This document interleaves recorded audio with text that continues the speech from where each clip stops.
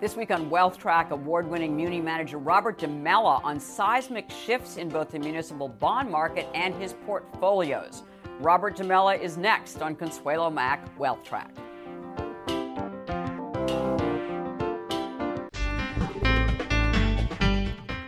Hello and welcome to this edition of Wealth Track. I'm Consuelo Mack. The nearly $4 trillion municipal bond market is attracting record amounts of investor money. Year to date, more than $40 billion has poured into municipal bond funds, one of the highest inflows on record. Now, one key factor for munis' attractiveness is the higher taxes being paid by many individual taxpayers following the tax reform bill, which was passed in 2017 but took effect in 2018. Before 2018, taxpayers itemizing deductions could deduct the full amount of state and local taxes known as SALT from their federal returns. Now the itemized deductions for SALT are capped at $10,000 per return. According to New York Life Investments, nearly 11 million tax filers, the vast majority of whom are married filing joint tax returns, lost $323 billion worth of deductions, or almost $30,000 per return in 2018. Now, the pain is especially acute in high-tax states such as California and New York, and it's not just hitting the wealthy. In California, the 2017 median household income was approximately $70,000. They face a 9.3% state tax rate. In New York, the 2017 median household income was approximately $62,000, and that group faces a 6.33% state tax plus another 3.876% if they live in New York City, where the total jumps to 10.21%. So it doesn't take much taxable investment income to push those middle income tax filers above the $10,000 SALT limitation. The combination of higher tax rates and a dearth of income globally are adding to the allure of municipal bonds. Top muni fund manager Robert DiMella says there are other factors at work as well, which are causing a seismic shift in the municipal bond market and a significant change in strategy at his firm. DiMella is the co-head of the municipal managers team at Mackay Shields, where he oversees more than $40 billion in assets. DiMella is also co-portfolio manager of several award-winning mutual funds, including the flagship Mainstay Mackay Tax-Free Bond Fund, which he has managed since 2009. Morningstar gives it 4-star and bronze medalist ratings.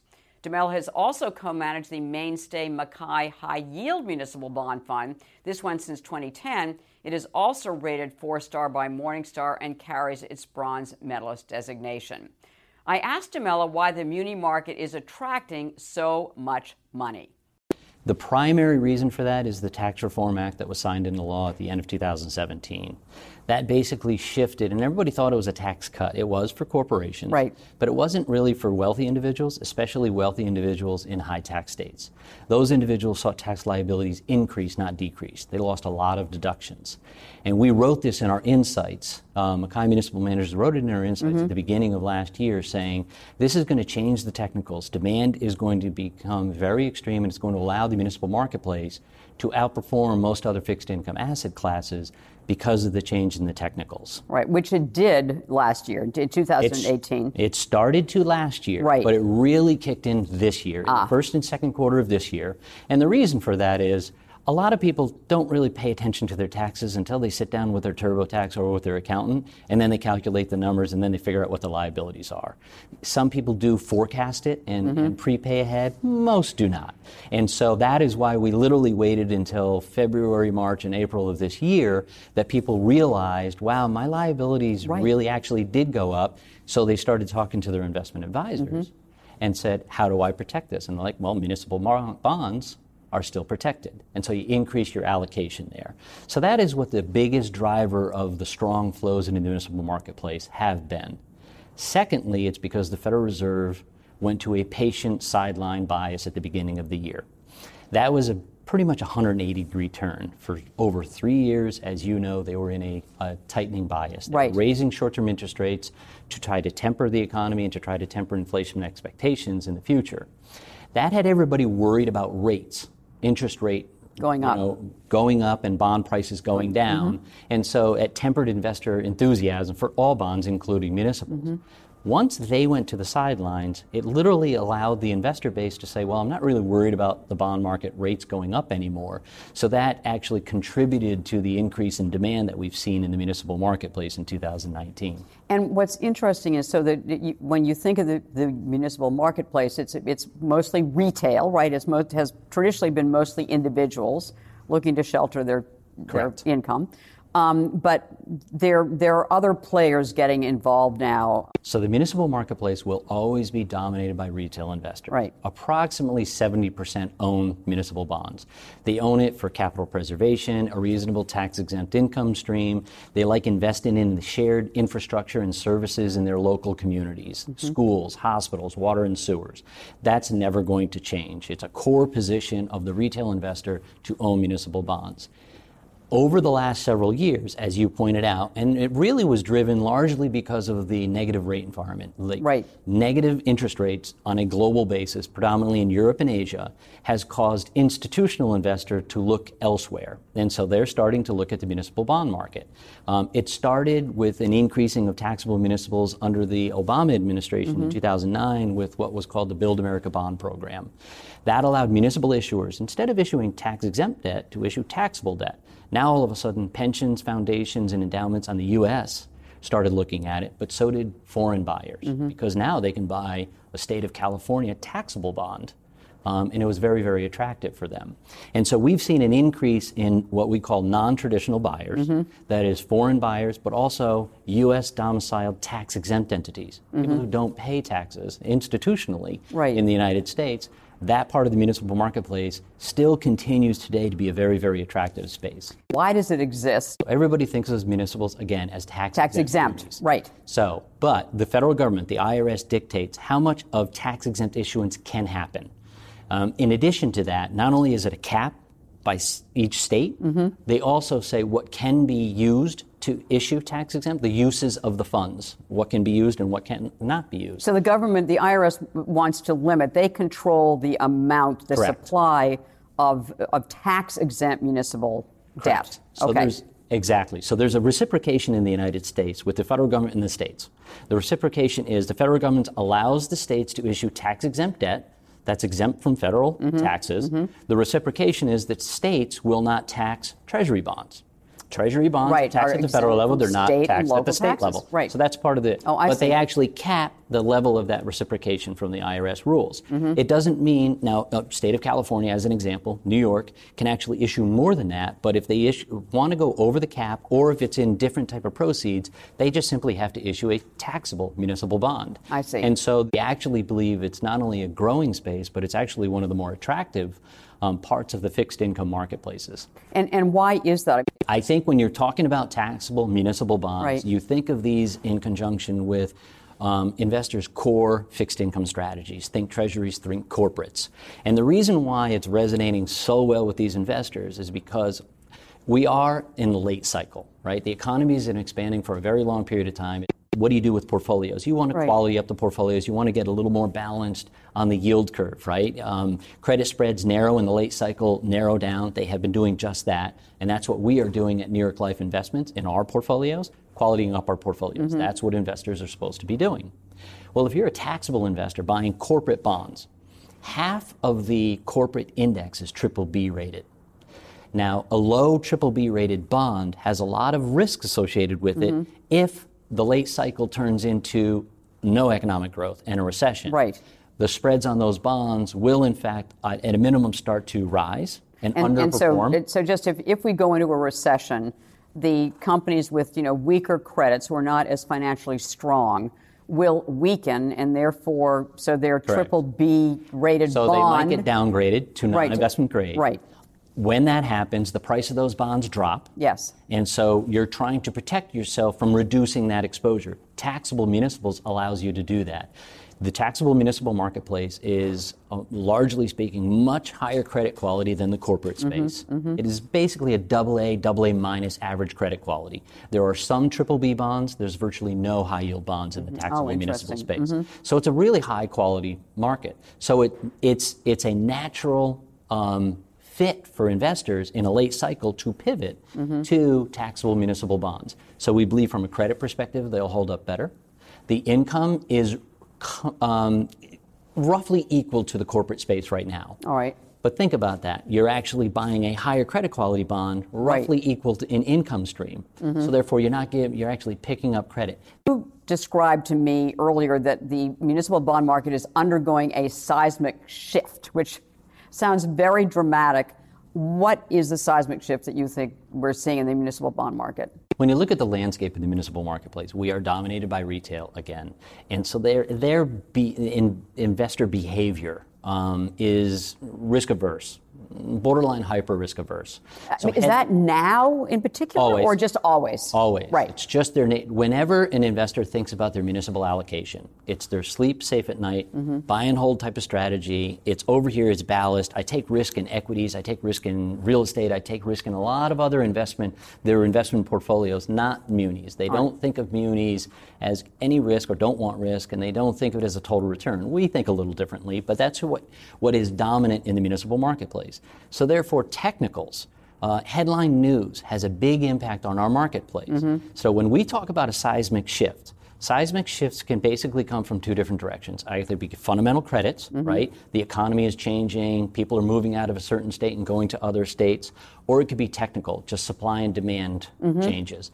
Now, a fundamental analysis, you have to take a step back and reevaluate everything you're doing. Is the economy growing or slowing? Is the inflation expectations increasing or decreasing? And what will happen with bond prices over time? Is it generally an up or down trend? You have to be very thoughtful and kind of think about that with your investment thesis. Are you doing that? We are. Okay, so this is a time that calls for a fundamental reassessment. Without question. And the reason is because the Federal Reserve did just change. They went from a tightening bias to patience and probably sooner rather than later going in an easing cycle. That changes the fundamental landscape, and then you have to retest your thesis as to what is going to happen and how you rebalance your portfolios. Then there's the other type of seismic shift that goes on, and that's the technical supply and demand. Now, fundamental can be a little more permanent in their changes in the trends of the bond market. Technicals tend to be just temporary. Right. They have a very high mean reversion trade. So when, I'll use an example today, when all these heavy flows that are coming into these mutual fund complexes slows down, or stops, or even goes as far as reversing and going into redemption cycle, what is going to happen to the relative pricing in the municipal marketplace? We're going to go from trading too tight or too rich, having less value, to showing value again. And so therefore, when you're in a technical landscape, this is one of the seismic shifts that we were talking about going on here, separate than the fundamental seismic shift. The technical seismic shift means you're supposed to quality up, allow investors who are chasing yield to own do that. Sell it to them. Right. Let them chase it. You don't do that, because if you're chasing yield in a tight marketplace, you're not, setting up your portfolio very well to perform well going forward. So do we have both types of shifts going on now? We've got both the fundamental, which we get because the Fed has changed, and we're in a late cycle, as you said earlier. So therefore, the economy, the next phase of the economy could be weakening or possibly recession a while. But then, and we're also undergoing a technical shift in the supply-demand equation? Correct. Exactly. We're half the year through, and we already have $45 billion. These are very, very strong flows. Right. So the technicals are really strong. The demand is far outstripping supply right now. So that reprices everything higher. And so it is important, again, to go back to our beginning of the year insights, to be tactical. Shift it, come out in credit quality, get a little more balanced. I'm not going to say get really defensive, but at least get a little more patient with the investment horizon in the municipal marketplace, because these seismic shifts, these technicals can shift and change very quickly. You never know what's going to cause it. Right. So you're absolutely right. Today is a difference between a fundamental shift and a technical shift. Early last year when you were on, early in 2018, when you were on WealthTrack, you were de-emphasizing general obligation bonds, which you had for quite a while, which are the ones that I always had thought of as being the safest municipal bonds, the ones that everyone should own. Right. And you were emphasizing really specific revenue kind of bonds, things, transportation, toll bridges or whatever, airports. Yeah, dedicated revenue bonds. Right. Tolls, bridges, water and sewers. Right. And I remember some hospitals, some higher education bonds, whatever it was. Correct. And also high yield, as you just described. So that worked out really well, right? Yes. And so it was in the fourth quarter of 2018 that you started to change that. Correct. So now your emphasis is on higher quality. So does that mean you're going to general obligation bonds, for instance? We actually are. Right. Okay. We actually believe, so the economy has been expanding for quite some time. Most state and local governments today have returned to surpluses in rainy day funds. And that has allowed more upgrades than downgrades in the geo-tax-backed sector. So that's great. Right. It is very good. The municipal marketplace is much stronger today than it was 10 years ago going into the financial crisis, or coming out of the financial crisis, I should say. Not out of the woods completely, a lot more work to be done, but we believe at the beginning of this year, because of those surpluses coming on and the austerity measures are still going to go on, and with these upgrades, GOs are now going to outperform revenue-backed bonds for the first time in several years. So our portfolios definitely made the tactical change at the beginning of the year, the end of last year, in order to take advantage of these shifting phenomena that's going on in the municipal marketplace. Right. So another thing that you emphasized when you were on in early 2018 was something called, and I remember I had not heard of them for years, insured wrapped bonds. These are bonds that are insured, as they were, before the financial crisis. There were a lot of insured municipal bonds. It was a big business. Basically, that entire section imploded. Most of them are no longer right. But there were a couple of insurance companies that are now insuring bonds, and so you were buying these insured wrap bonds, and specifically some of them were Puerto Rican bonds. So tell me about that sector of the market. So we like insured wrapped bonds. Right. There's predominantly... You still do? We still do. Okay. There's an overemphasis in our portfolios on it. We're overweight them versus the benchmarks.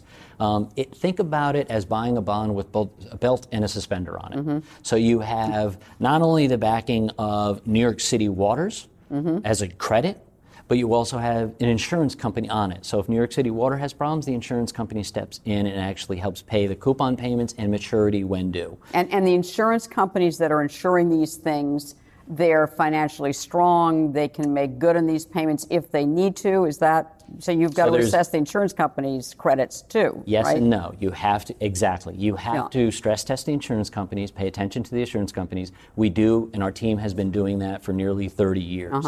So not all insurance companies are the same. Right. There's two really strong ones in the marketplace today, Assured Guarantee and Build America Mutual. And then there's some others who have longer, older legacy portfolio of bonds. Wrappers, insurance companies, that have some value, not quite as much. So you do have to do your work on not only the underlying bond, but the insurance company. But these bonds, in our opinion, are trading too high of a yield. The spread on these bonds is too high. The marketplace is putting virtually no credit or little credit into the wrapper itself. And that's the value trade on these bonds that will help it outperform. You brought up Puerto Rico. Yes. Now, we just so happen to be one of the only firms who have actually been really successful in investing in Puerto Rico for the last 7 years. Of all of our, specifically with regards to insured wrapped Puerto Rico bonds, we have yet to lose money each and every year for the last 7 years in our investment grade portfolios in Puerto Rico. So you're being paid interest? You're being paid the interest, you're being paid if they mature, coupon you're payment. being paid. Exactly. And so when certain unenhanced Puerto Rico bonds fell down to 25 cents on the dollar through this whole restructuring and bankruptcy process that is still going on today, by the way, in the U.S. territory, insured bonds went as low as 85 cents on the dollar.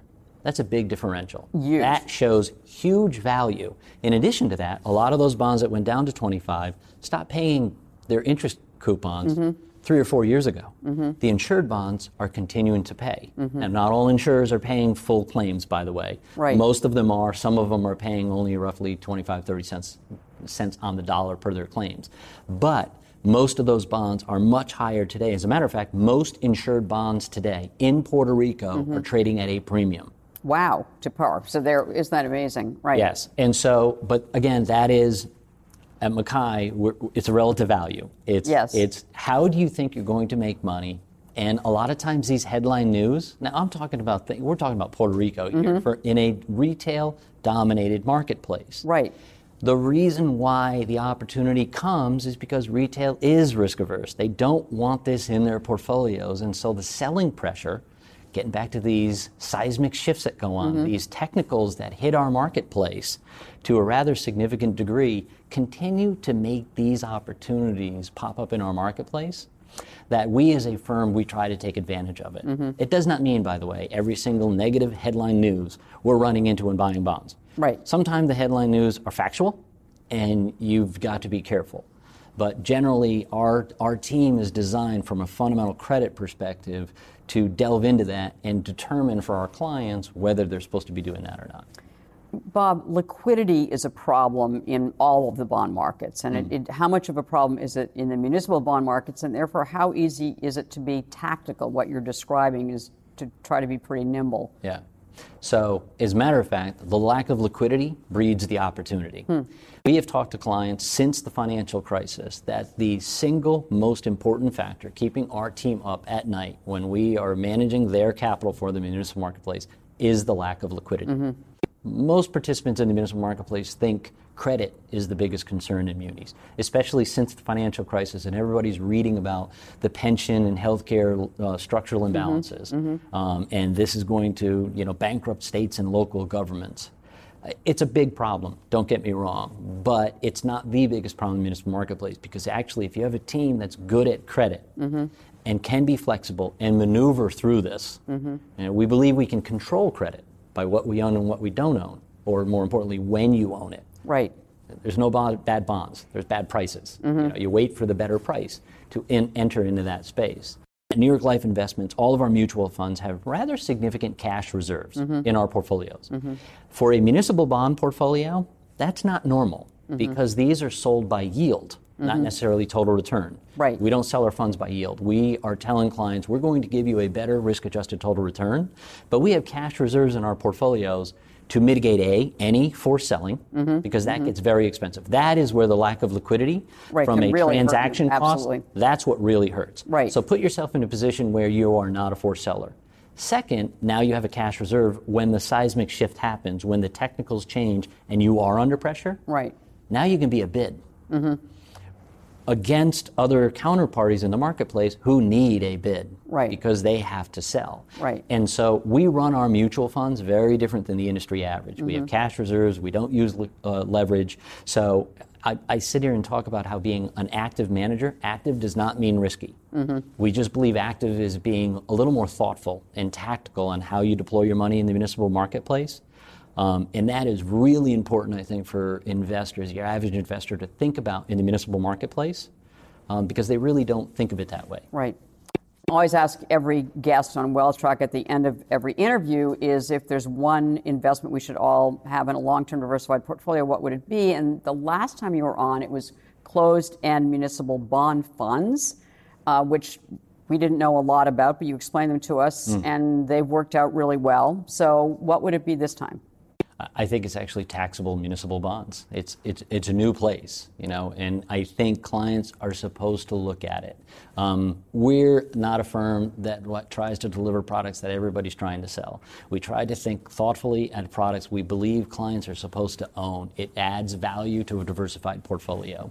And so now we're asking clients to think about their qualified accounts, their taxable fixed incomes, and put a sleeve of municipals in there and taxables. And I think it's going to provide a very, very attractive income stream for them, and its defensive nature is in a late cycle right now. And so I would put taxable municipal bonds in that category this year.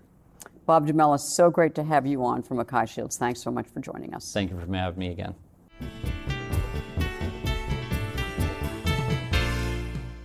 At the close of every Wealth Track, we try to give you one suggestion to help you build and protect your wealth over the long term. This week's action point is take Dumella's advice and look into taxable municipal bonds.